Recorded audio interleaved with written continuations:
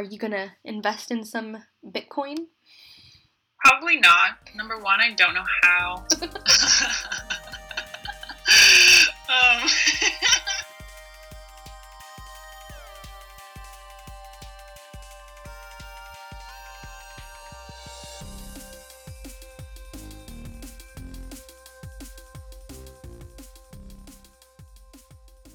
Hello, Hello, it's Madison, I'm Katie. and we're here on the Cheddar. Okay. So the audio may be a little bad this episode, but that's because we are commuting through the interwebs to bring you this podcast.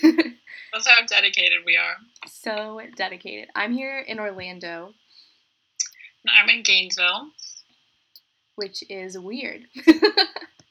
We're not together, so if we're a little off on our reactions or how long it takes us to pull something up today, that's why. Yes. But we have some super, super cool stuff to talk about.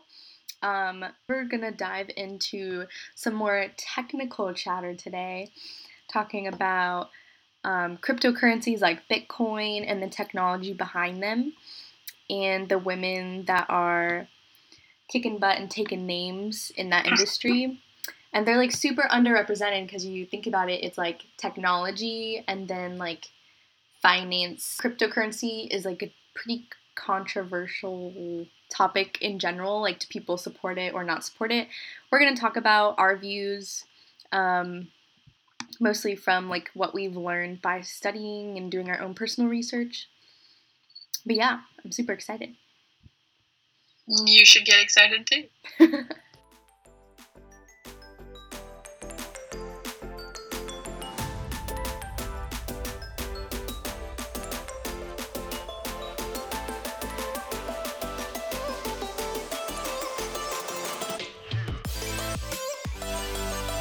We're going to share a lot of tech news because I know last episode there was nothing going on, and then like right after our episode is published, I feel like everything that could happen in technology has happened. So like I said, we're talking a lot about Facebook. It has some cool facts for y'all, stuff that's happened since the Cambridge Analytica scandal, what Zuckerberg has been up to, and he recently got like super grilled by the EU relating to GDPR, which I'll talk about in a second. So they have suspended 200 apps in the purge following the scandal and deleted 583 million fake accounts, 865.8 million posts during quarter one of 2018. So these posts that they were deleting, most of which AI was deleting, contained graphic violence, nudity, hate speech, or terrorist propaganda, stuff like that. And 97% of the removed content was spam. So they have a spam problem. So when they say spam, is that just like a flood attack of information? I'm seeing it from like a cybersecurity perspective. What comes to mind is when they try to flood the servers so they can take over and hack things. Yeah, I don't know if like that the purpose of that was to try and hack something, but there definitely is a lot of spam or like, you know, like I'm guessing more of the fake news, like people just made stuff up to post it on Facebook type of thing.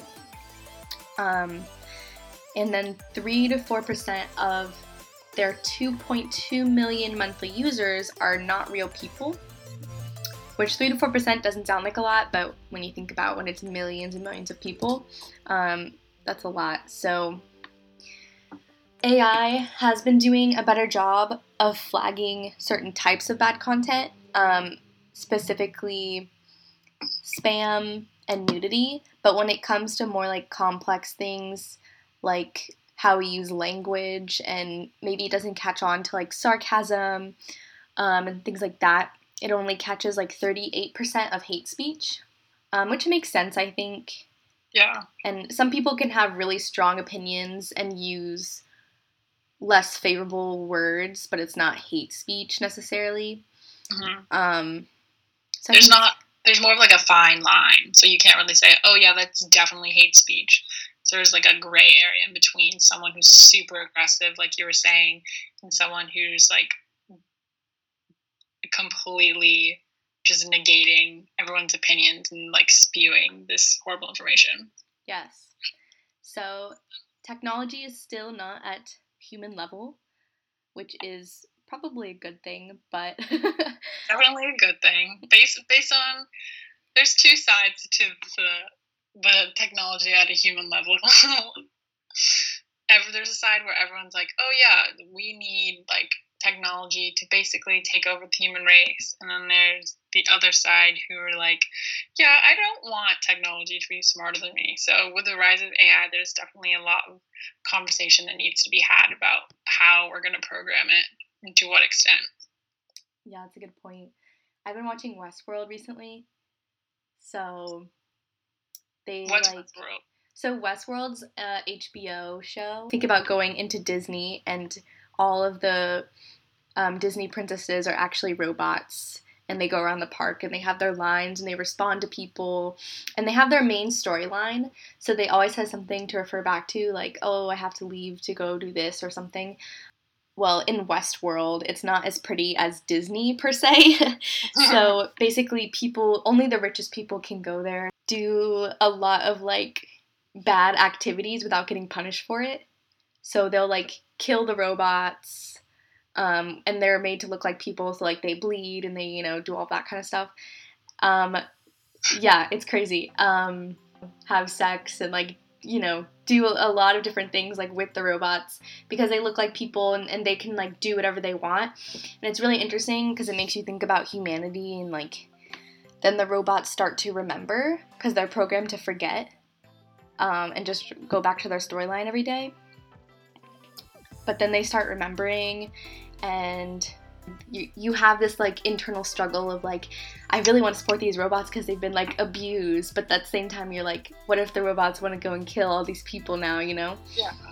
I just gave away like way too much, so I'm just gonna stop there. But it's a really fascinating, and it makes you think about like humanity, AI, the rise of robots. Yes, people have different views. Okay, we're back on track. I'm glad we made it back. We made it back. I'm like halfway done. Okay, so recently Zuckerberg got grilled by the EU. We know how he recently went to Congress and was getting... memes were everywhere. Yes, so many memes. It was amazing. And he also just went to the EU, and I like to think of EU as the bad cop compared to the US. Okay. And so they were asking him, is Facebook a monopoly? What does Facebook intend to do about elections? Will Facebook be GDPR compliant? And their whole thing is data privacy regulation. Mm-hmm. They implemented this past month GDPR compliance. It's a regulation, and it makes companies who store data on their users, instead of having a terms of agreement that's like super long and you just, don't even read it, you just click accept, it tells you in like short print exactly how they're using your data, mm-hmm. and like where it's going and what they're taking, and then you say like, I want to opt in, or like, I don't want to have my data to be stored, but I still want to use your stuff, like I still want to have a Facebook account or whatever it is. And so they have to do that. I think I talked about this for a tech corner one time, about how they're being more upfront with the fine print and how they're like requiring companies to say how they're using their information. Yeah, it's super cool because you're like, is it the user's responsibility to read through, the terms and agreement, or who does that fall on when something goes wrong? And so it's right. Like the government is actually solving that problem for us, which is super cool. Interjection, but extremely relevant. I can't remember what class it was in. It was either B-Law or International Business. I'm pretty sure International Business. But remember when the Samsung Galaxies were exploding? Yes. So we watched a video about how this boy had a Samsung Galaxy explode, and it burned his leg severely. And so he hired a lawyer, obviously, to sue Samsung. And Samsung was like, oh, it was in our fine print that you would be like responsible if you got burned because our phone exploded. And the boy was like, well, your phone wasn't supposed to explode on me. So there was this whole deal about, was Samsung in the right because they included it in their contract, or was the boy in the right because he was physically harmed from their device that they're selling to consumers? So that's like a huge deal with just contracts in general, is that are tech companies actually liable for what happens in them, or are the consumers? Yeah, and that's craziness. I mean, if they're smart, it's definitely the company's fault. Like, they're not going to get a good reputation I with their know. users if they're like, no, like, you can't blame us if our phone explodes and burns your leg. Like, ridiculous. I know, it was a lot. That was like over a year ago, I think, too. And Yeah, we're still having the debate. yeah. Continuing with our news, I have one more story, so we're almost there. I think we talked about this maybe like a couple episodes ago, but it was the Uber self-driving car that hit a woman, and she was walking her bike across the street, and basically what happened, um, Uber has a ton of self-driving cars, but they have to have a person still in the car in case the tech like malfunctions or something. There was a lot of things that they had to clear up in terms of, did the vehicle actually see the woman? We got some information. So it brought up a couple questions. I was like, okay, let's talk about it.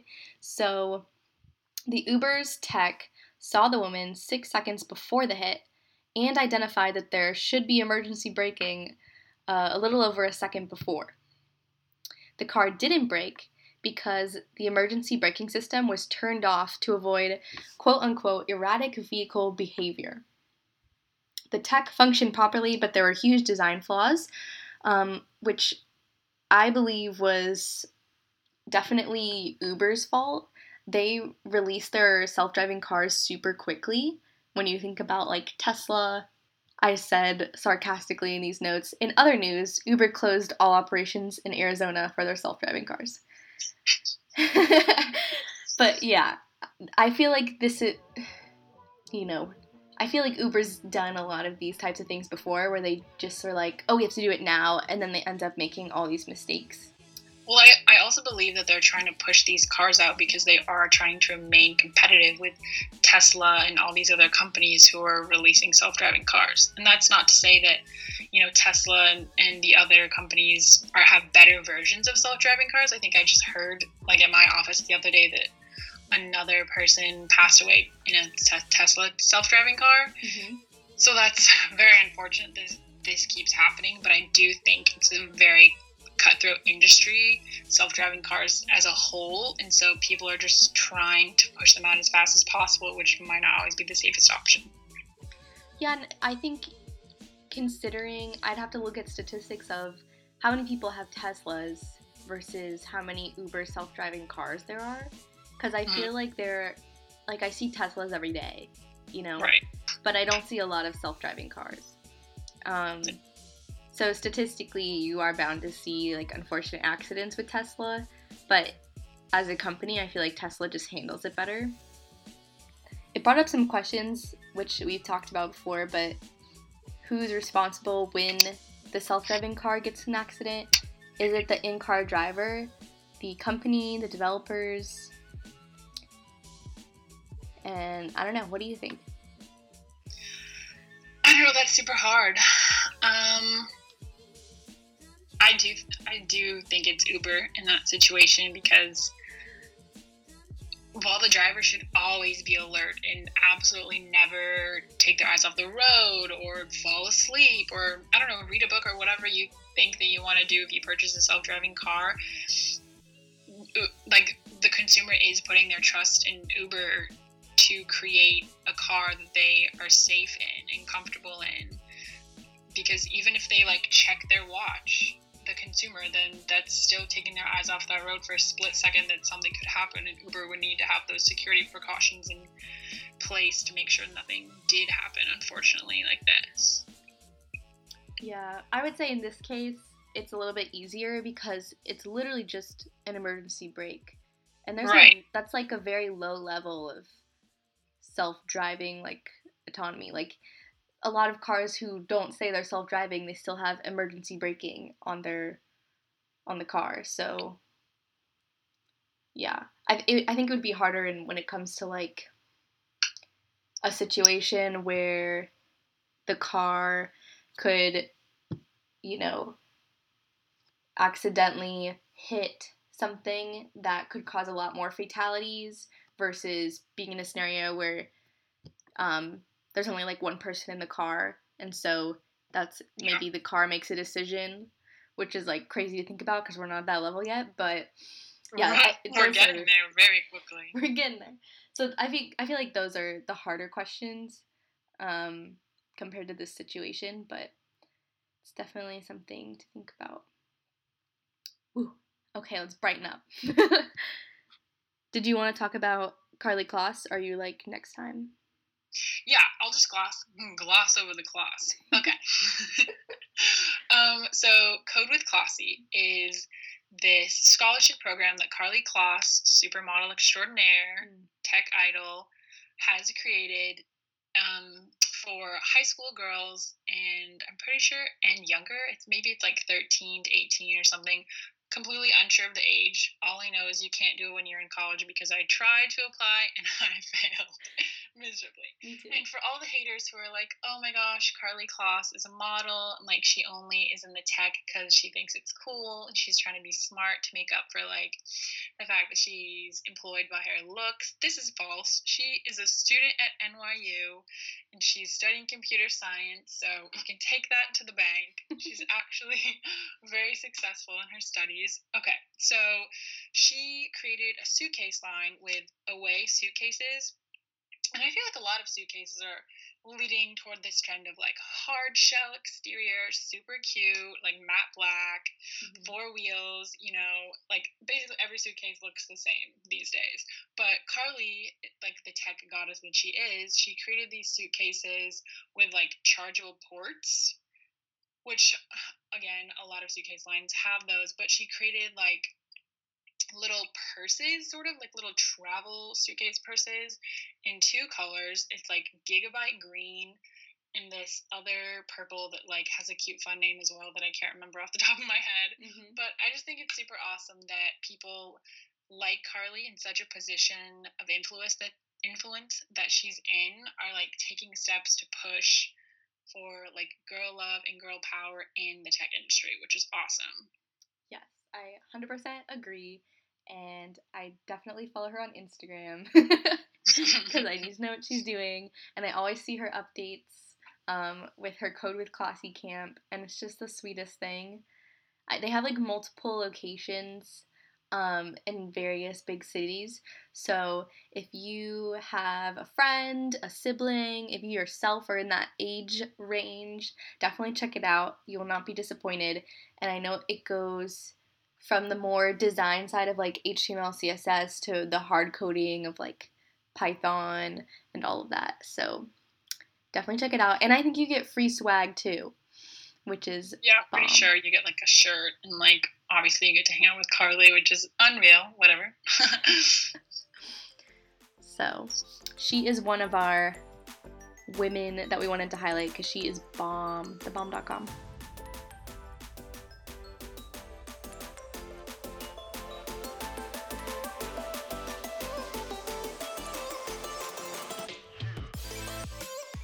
Today we are talking about cryptocurrency, more specifically Bitcoin, because it's the most well-known cryptocurrency.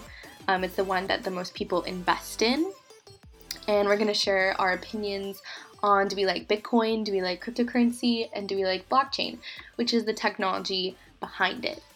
So we have some cool slides that were made prior to this podcast episode, and they're really good about explaining what's going on. And little plug here, you can check out this slide deck on gatortechuf.com, and you go to like the resources page, I believe, and scroll towards the bottom. It has blockchain, so you can look at these slides. It has good pictures if you're a visual person, but I'll do my best to make some analogies so you can understand what we're talking about. Because when we tried to learn this, I know it was like really rough. I don't know about you, Katie.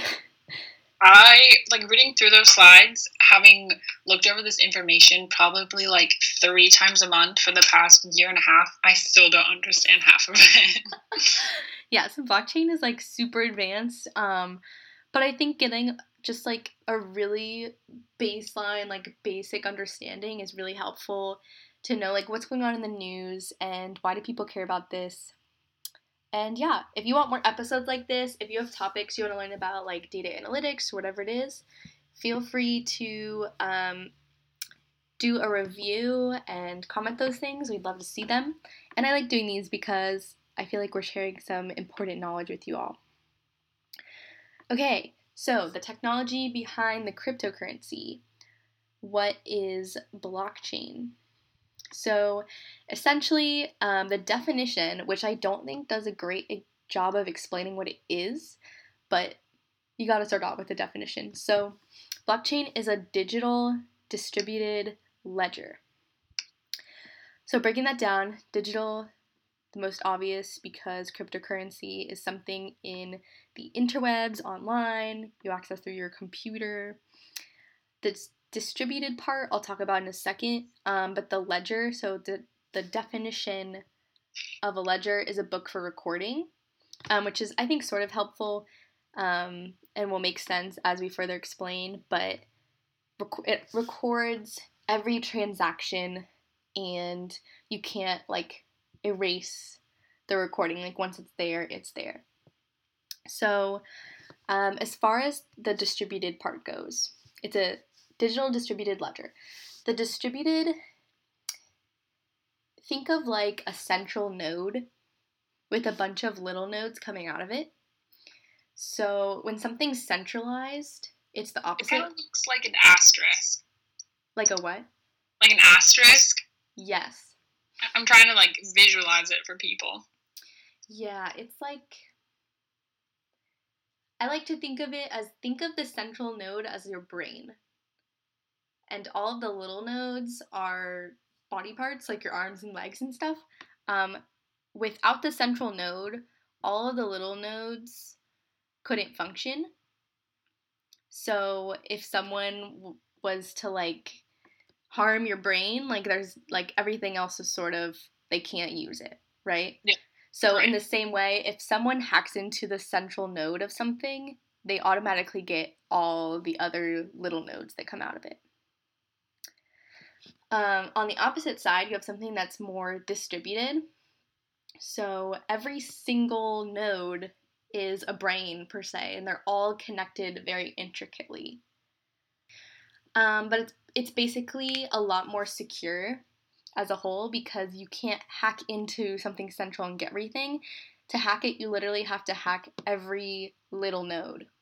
And in cryptocurrency or in blockchain, the technology, there's so many little nodes that it's virtually impossible. It would take like all of New York City to do it, or it would take a lot of brain power and just power in general. So that's sort of the basics of what blockchain is. Some other things about it. So we said it was distributed. It's cryptographically secured, so that's just that it's a lot more secure. And every block on the blockchain has a time-stamped history, which has a lot of cool uses besides in cryptocurrency. So cryptocurrency is just one way that blockchain is used. So how does it work? So think of literally a chain of blocks or cubes, or however you want to see it. It's a linked list. So each block has its timestamp and a link to the previous block. So we can go all the way back to the first block ever made. So if someone tried to take credit for someone else's work and it was on the blockchain, you could go all the way back to the first block and say like, no, this is the person who first made this block, because it records. That'd be so important in like group projects. In group projects, in another industry that I don't know if it's been implemented yet, but like the music industry, since there's people who will like make covers or like take credit for people's work, that kind of stuff. Oh yeah, like SoundCloud. People are like, this is my original song. And people are like, actually, like, Kelly Clarkson sung that in 2008. Yeah, so there's a lot of uses, and that's why I personally really like blockchain. So it removes a lot of the middleman. So when we think of how we have our money today, um, we have to go through like government stuff. We have to pay taxes, obviously, and blockchain is more just like when you choose to make a transaction with someone, it goes directly to that person. It doesn't have to go through your Venmo, your bank account, whatever, because it's just directly within that blockchain. And sort of adding on to that, since it's distributed, every person is connected, it's decentralized. So you wouldn't have a government entity in this blockchain. And because of that, it's super transparent. You can always see what everyone is doing, which makes it a lot faster. And there are reduced fees, which is directly related to there's no middleman, so it's going to be cheaper. However, there are definitely a lot of challenges because blockchain is controversial, it's new, there's a lot of like failures we're going to have to go to be able to make it really good, including the legal system would have to like recognize blockchain as potential. There may be laws or regulations. When we talk about like Bitcoin and cryptocurrency, Bitcoin itself isn't necessarily the best cryptocurrency because it was one of the first ones ever made. And so they weren't necessarily prepared for the scalability of how many people are investing and using it now. So that's a very brief overview, and I know that was very technical. Now I'll go more into Bitcoin so we understand sort of how Bitcoin works, how transactions work. So it's a digital currency, it's secured by the blockchain, and it's basically this trust network of all these people who are trying to mine for Bitcoin, which is like, are they going somewhere and getting their pickaxe and mining? Cave? Do we know? How do we get some? It's a funny term. To get Bitcoin, it's like solving a really complicated math problem. But you can't do it yourself. Your computer has to do it because computers are way better at solving math than we are. So using processing power to be able to get these Bitcoin, there's a limited amount of Bitcoin in the universe that was set by the person who made it. There's a limited amount, and Bitcoin used to be pretty easy to get because we had so much that due to supply and demand, very few people wanted it, and like it didn't really have value at the time because value is determined by the people. It was super easy to mine for Bitcoin. It took very little processing power. But now, since we're getting up towards that limit and there's only so much Bitcoin in the world, it's super hard. It has a lot of processing power to be able to get Bitcoin. And so you don't have to get one whole Bitcoin. You can literally get like a percentage of a Bitcoin, a fraction of a Bitcoin. And right now it's worth a lot of money. I know it's been up and down and super far down, and now I think it's coming up. I'm not sure. So it says currently, the cap is 21 million, and we're around like 16 or 17 million Bitcoins.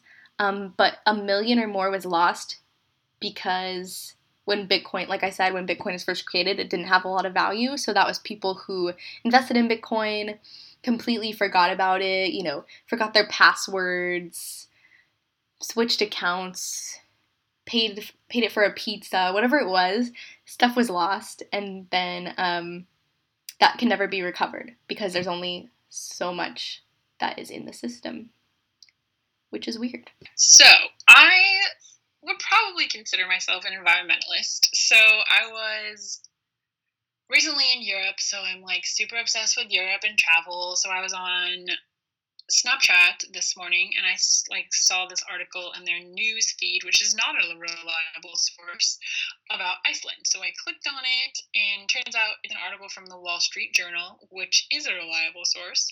So the article is entitled, "Iceland Takes a Hard Look at the Tech Boom Sparked by Its Cheap, Bountiful Power."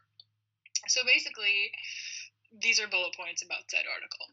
So the geology of the country is fueling the tech boom that they're having there because their climate plus the geothermal steam from their tectonic fault line provide cooling and electricity, which is super, super important in any cryptocurrency mining because I had friends at my internship last summer and they were mining, is it Ethereum or Ethereum?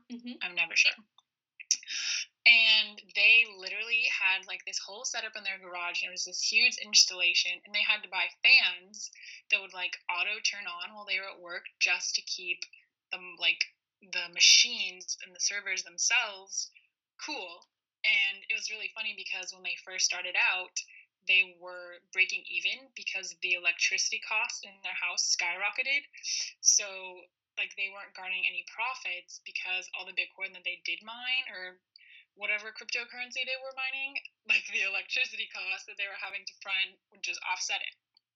So people and companies are turning to Iceland because of the cooling and electricity that it offers. So companies are hosting their data centers there, which is like basically all their like servers and storage rooms. Yeah. So the environmentalist government of Iceland is trying to find ways to slow the rise of data centers by revising the procedure of adding new power plants. So they're just trying to make sure that the process you have to go through to like build a power plant there is heavily revised because they're trying to decrease the number. So basically, the tech boom is putting nature at risk, which is something I feel like people never really consider. Because, like myself, I was thinking about it and I was like, wow, yeah, technology is increasing at such a fast rate and how everyone talks about it all the time now. But I never realized that, like, wait, like it's putting our planet at a disadvantage. And I feel like that's not something super talked about. So also, something I didn't know was that Facebook built a data center in Sweden in 2015. Amazon is opening 3 data centers in Stockholm, and Apple is building 2 data centers in Denmark and 1 in Ireland. So there's this super huge trend of all these big tech giants like moving toward Europe and the Nordic countries just to make sure that their data centers are probably like cheaper to have them store them there and that they're staying cooler. So what we're discussing right now, Bitcoin, is a huge concern in Iceland because of cryptocurrency mining, because it's very processor and electricity intensive, and it accounts for 90% of Iceland's data center industry, according to KPMG. So they have this like nature site called the Eldvorp site.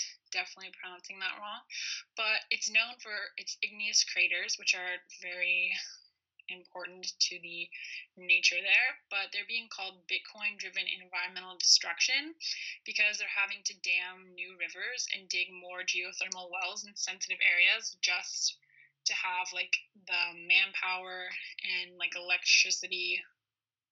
They're just trying to increase the power that they have to store more data centers, which is putting the environment at risk.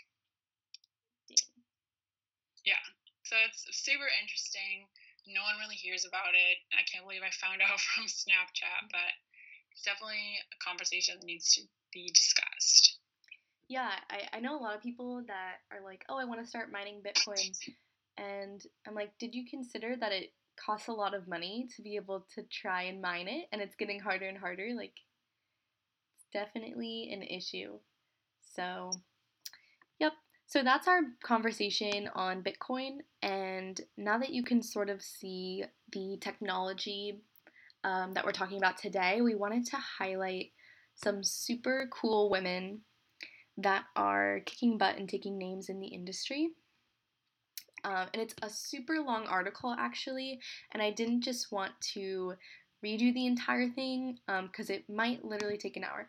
The title is Cryptocurrency is Not Just a Boys Club, which I love, and the reporter Morgan Peck going and interviewing these women that are involved and asking them, like, how they got involved with the industry, how being a woman has impacted them, and just her observations because she's been doing a lot of reporting in the cryptocurrency and blockchain industry for a while now. So I'll just give you a couple of the highlights, and then it has later in the article each one of their own stories. So if you're super interested, feel free to check out that article on glamour.com. It's definitely a good read if you're going for a long car ride with a pal or taking a 12-hour flight. Or if you're just really into cryptocurrency, like if we've inspired you, go ahead and read that. So one of the biggest observations that this reporter got was a lot of people would ask, like, why do you think there's not a lot of women in Bitcoin or in blockchain? And she says, actually, they're just not given the same level of exposure or recognition, which is the problem. So that spoke to us. That was really upsetting. Okay, so I read all of what Madison had on our Google Doc that we sort of put all the information on before each episode, and I highlighted this because they're not just given the same level of exposure recognition. I feel like that's something that every woman, regardless of the industry that they're in, they feel. Because I don't want to say most industries are male driven, because that's definitely not the case, but those that are, this is exactly what women are saying, that they might be doing the exact same work and have the exact same accomplishments and maybe in greater positions of leadership, but they're just not getting, again, they're not getting like the recognition from their superiors or from even their like fellow coworkers of, wow, you're doing an amazing job, you're doing all these things for Bitcoin, but Bitcoin is only being discussed as such a male dominated field. Yeah, that's a good point. And later it does talk about all of these conventions and meetings, people who are involved in cryptocurrency, and how like women just aren't, like these women who are involved in the industry, there's multiple that she highlights, they're not necessarily being invited to speak at these things, even though like they're important to the industry because it's such a male dominated field. Absolutely. So one of the women, Tivanya Evans, she's worked in the industry for nearly 20 years, which to me is funny because I'm like, how long has blockchain been around? But I guess cryptocurrency has been a while, but it's only recently gotten big. She says the crypto market is highly competitive at the moment, with people fighting for influence. The men I've observed vying for influence are not very tech savvy at all. Women in tech, however, tend to overachieve, study more, and expand their expertise legitimately so they can get in this space. So then it highlights some of the women who are doing just that. So Amber Baldet helped lead the Blockchain Center of Excellence at JP Morgan for more than 2 years. Elizabeth Rosselio founded a foreign exchange and payment platform in Africa called BitPesa. Galia Benartzi co-founded Bancor, a liquidity protocol that makes it easier to convert cryptocurrencies. And you can expect to hear more from these leaders because they want women to get credit for the work, which can motivate more women to get involved in the industry. Yeah, I highlighted this part because to me, that resonated because I feel like that's what we're exactly trying to do with this podcast. We're trying to motivate more women to get involved in the tech industry as a whole, because if you see like super badass women doing something amazing, you're obviously going to think, well, hopefully you'll think, wow, she can do it, I can do it too. That's why I'm such a pro Karlie Kloss in the tech industry type of person, because I think of any girl out there who feels inspired by her even remotely, and they see her doing something as super cool as coding or anything tech related, then they're going to get equally as inspired and hopefully sign up for her scholarship or just get into coding in general. And I think that's awesome. There's like such inspiring people like that. Yeah, and I think in a way, I laughed when I thought of this, but like Karlie Kloss and these women are making technology and programming and cryptocurrency like sexy in a way. Because you see Karlie Kloss and these women, and you're like, wow, they're so beautiful. I want to be like them, because our natural instinct, I feel like we've grown up and women are, judged on their beauty and their looks and all these things. And they use that to be able to say, oh no, like, yeah, sure, I'm beautiful, whatever. Like, I don't really care. The point is I'm trying to bring, tech here and do these cool things and help people. And it makes you think like, oh, like technology is actually really cool. Like, it seemed intimidating, it seemed boring, like whatever you think about it, like it's actually really awesome. 100%. So, love it. So a little bit more about this article. So let's see. Oh, this sort of brings me back to when we went to the hackathon, Katie, and it was an all women's hackathon, and it was like these women were creating products, and literally all of them were helping women or the world or whatever it was. Like they all were for the better of society, and that was just super cool. And that's why I really think people like these women, and Karlie Kloss are super awesome. Valdette comments on these types of issues. So she says, women I found are quick to postulate scenarios that hit close to home, like how GPS location sharing or an emailed receipt might disclose sensitive activity to an abusive partner. Latter, those same privacy features might make someone love your app because you kept them from accidentally ruining a surprise party. Diversity and development is a numbers game. It's about filling in each other's blind spots to build a safer, more useful product for everybody. And I feel like that just goes right back to when we saw all the different causes that those girls were fighting for, and seeing like, wow, they had such a different perspective than what ours was for, right? And then they were able to come together and fill in each other's blind spots, and that's just super cool. Yeah, I resonated with that as well in terms of like how our partner Allison knew definitely more technical aspects. However, we were super well versed in the presentation skills, so it was amazing that we could again fill in each other's blind spots and come together with all these different like tactics of how we were gonna get our product to the market. And we came together in such like a seamless way. That was really awesome how we could join forces like that. Yeah. And build a product. And I think on a more general note, like it's talking about diversity and development, and how if only half the population is involved in this industry, then you're not going to get the views that you need to benefit all of society. Then we have Gallippi, hopefully I'm pronouncing that right, immediately noticed that cryptocurrency conferences had almost exclusively all male speaker lineups. Said that even when she attends panels today, she's usually the only woman or one of the very few women speaking. She encourages more women that are involved to be up in front of people and draw more women in, which is awesome. Again, to me, that's just like, if you see people like you doing these amazing things, then you'd be more willing to say, oh, okay, like maybe that is doable. The article concludes for its first part, as Stark sees it, blockchain technologies today are analogous to the early days of the internet. Women need to be building this new frontier. There's way too much of the prior generation of the internet that was not built by a diverse group of people. Recently, we've seen how a diet of all white male test data can lead to bias in artificial intelligence, overlooking people of color, etc. I want to see a broader participation, broader perspectives, contributing to better problem solving. End quote. True. So that was today's episode on women who are killing it in the cryptocurrency industry. I'll just say their names just because there's a lot of them, and if you're like, ooh, she sounds cool, definitely look her up, see what she's doing. This is the author. Okay, so the first one is Kathleen Breitman.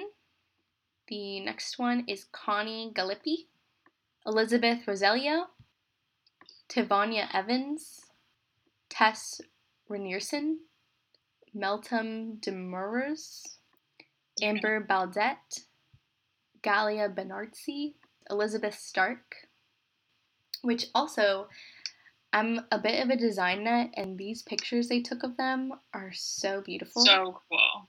Like, super, super cool. There's, like, gradients in the background, and then shadowing with different colors. It's really neat. Yeah, I'm about it. So, if anything, check out these pics and get inspired, because love it. Okay. So those are some of the women doing cool things. So I just thought I would say their names, and maybe one of them would listen to this podcast and feel recognized, which is the goal. They would find us. They'll find us one way or another. But yeah, I really hope you guys have learned a little bit more about Bitcoin and cryptocurrency and blockchain. I guess, did you want to share your views? I think cryptocurrency is super cool. I don't know enough about it to really say, oh yeah, I'm really pro, or oh, I'm super against. So I'm probably leaning towards the against side just because I am fearful because I don't know enough information. But I do believe blockchain is definitely a pro. Cool. And then Bitcoin? Bitcoin, I'm a little hesitant of just because me as a person, I'm always fearful when people get excited over things and freak out over things because I feel like maybe that's not as super amazing as you think it is. So that always worries me. So I probably would say that I'm anti-Bitcoin. Yeah, so I definitely agree. Not a big fan of Bitcoin. I feel like every cryptocurrency I've been told by people that are much smarter than me has its pros and cons. And Bitcoin, I feel like, was just the first one that started to get popular. Who knows really why, but it has come crashing down and up and down. It's a roller coaster, and I'm a big believer in bubbles. And we've seen it all the time when people get super excited. It's more than a fad, but people just, are like, oh, this is the next thing. And, then something bad happens. So I'm not a huge Bitcoin person. And cryptocurrency definitely has a lot to work on because it could be any other cryptocurrency. It, just happens to be Bitcoin. And value is really just determined by what we say it is, right? Diamonds really don't have that much value, but we give them value, so they're expensive. So yeah, that's my view on it. More of a economical approach. For being a tech lover, I'm pretty neutral towards cryptocurrency because I think it has potential. I just don't think we have it all figured out yet because it's new. And then blockchain, definitely pro blockchain. It still has some stuff to work on, but I think it's like all of the thought process behind it and why they're creating technology like this is really cool. No thanks. But if you're mining some Bitcoin, send us a picture too because it's always cool to see what people have set up. I love the setups. It's probably my favorite part. It's like giving a room tour. Like it's fun. So it's definitely inside, like behind the scenes. Yes. So send us your pictures. Let us know if you're investing and how that's been working out for you because I'm genuinely curious. The Chatter is a podcast made by women for women in the tech and business space. You can get in touch with us on our Facebook and Instagram at The Chattercast. And feel free to send us inquiries and let us know what you think we should be talking about on our next episode. Our email is thechatterpodcast@gmail.com. See you soon.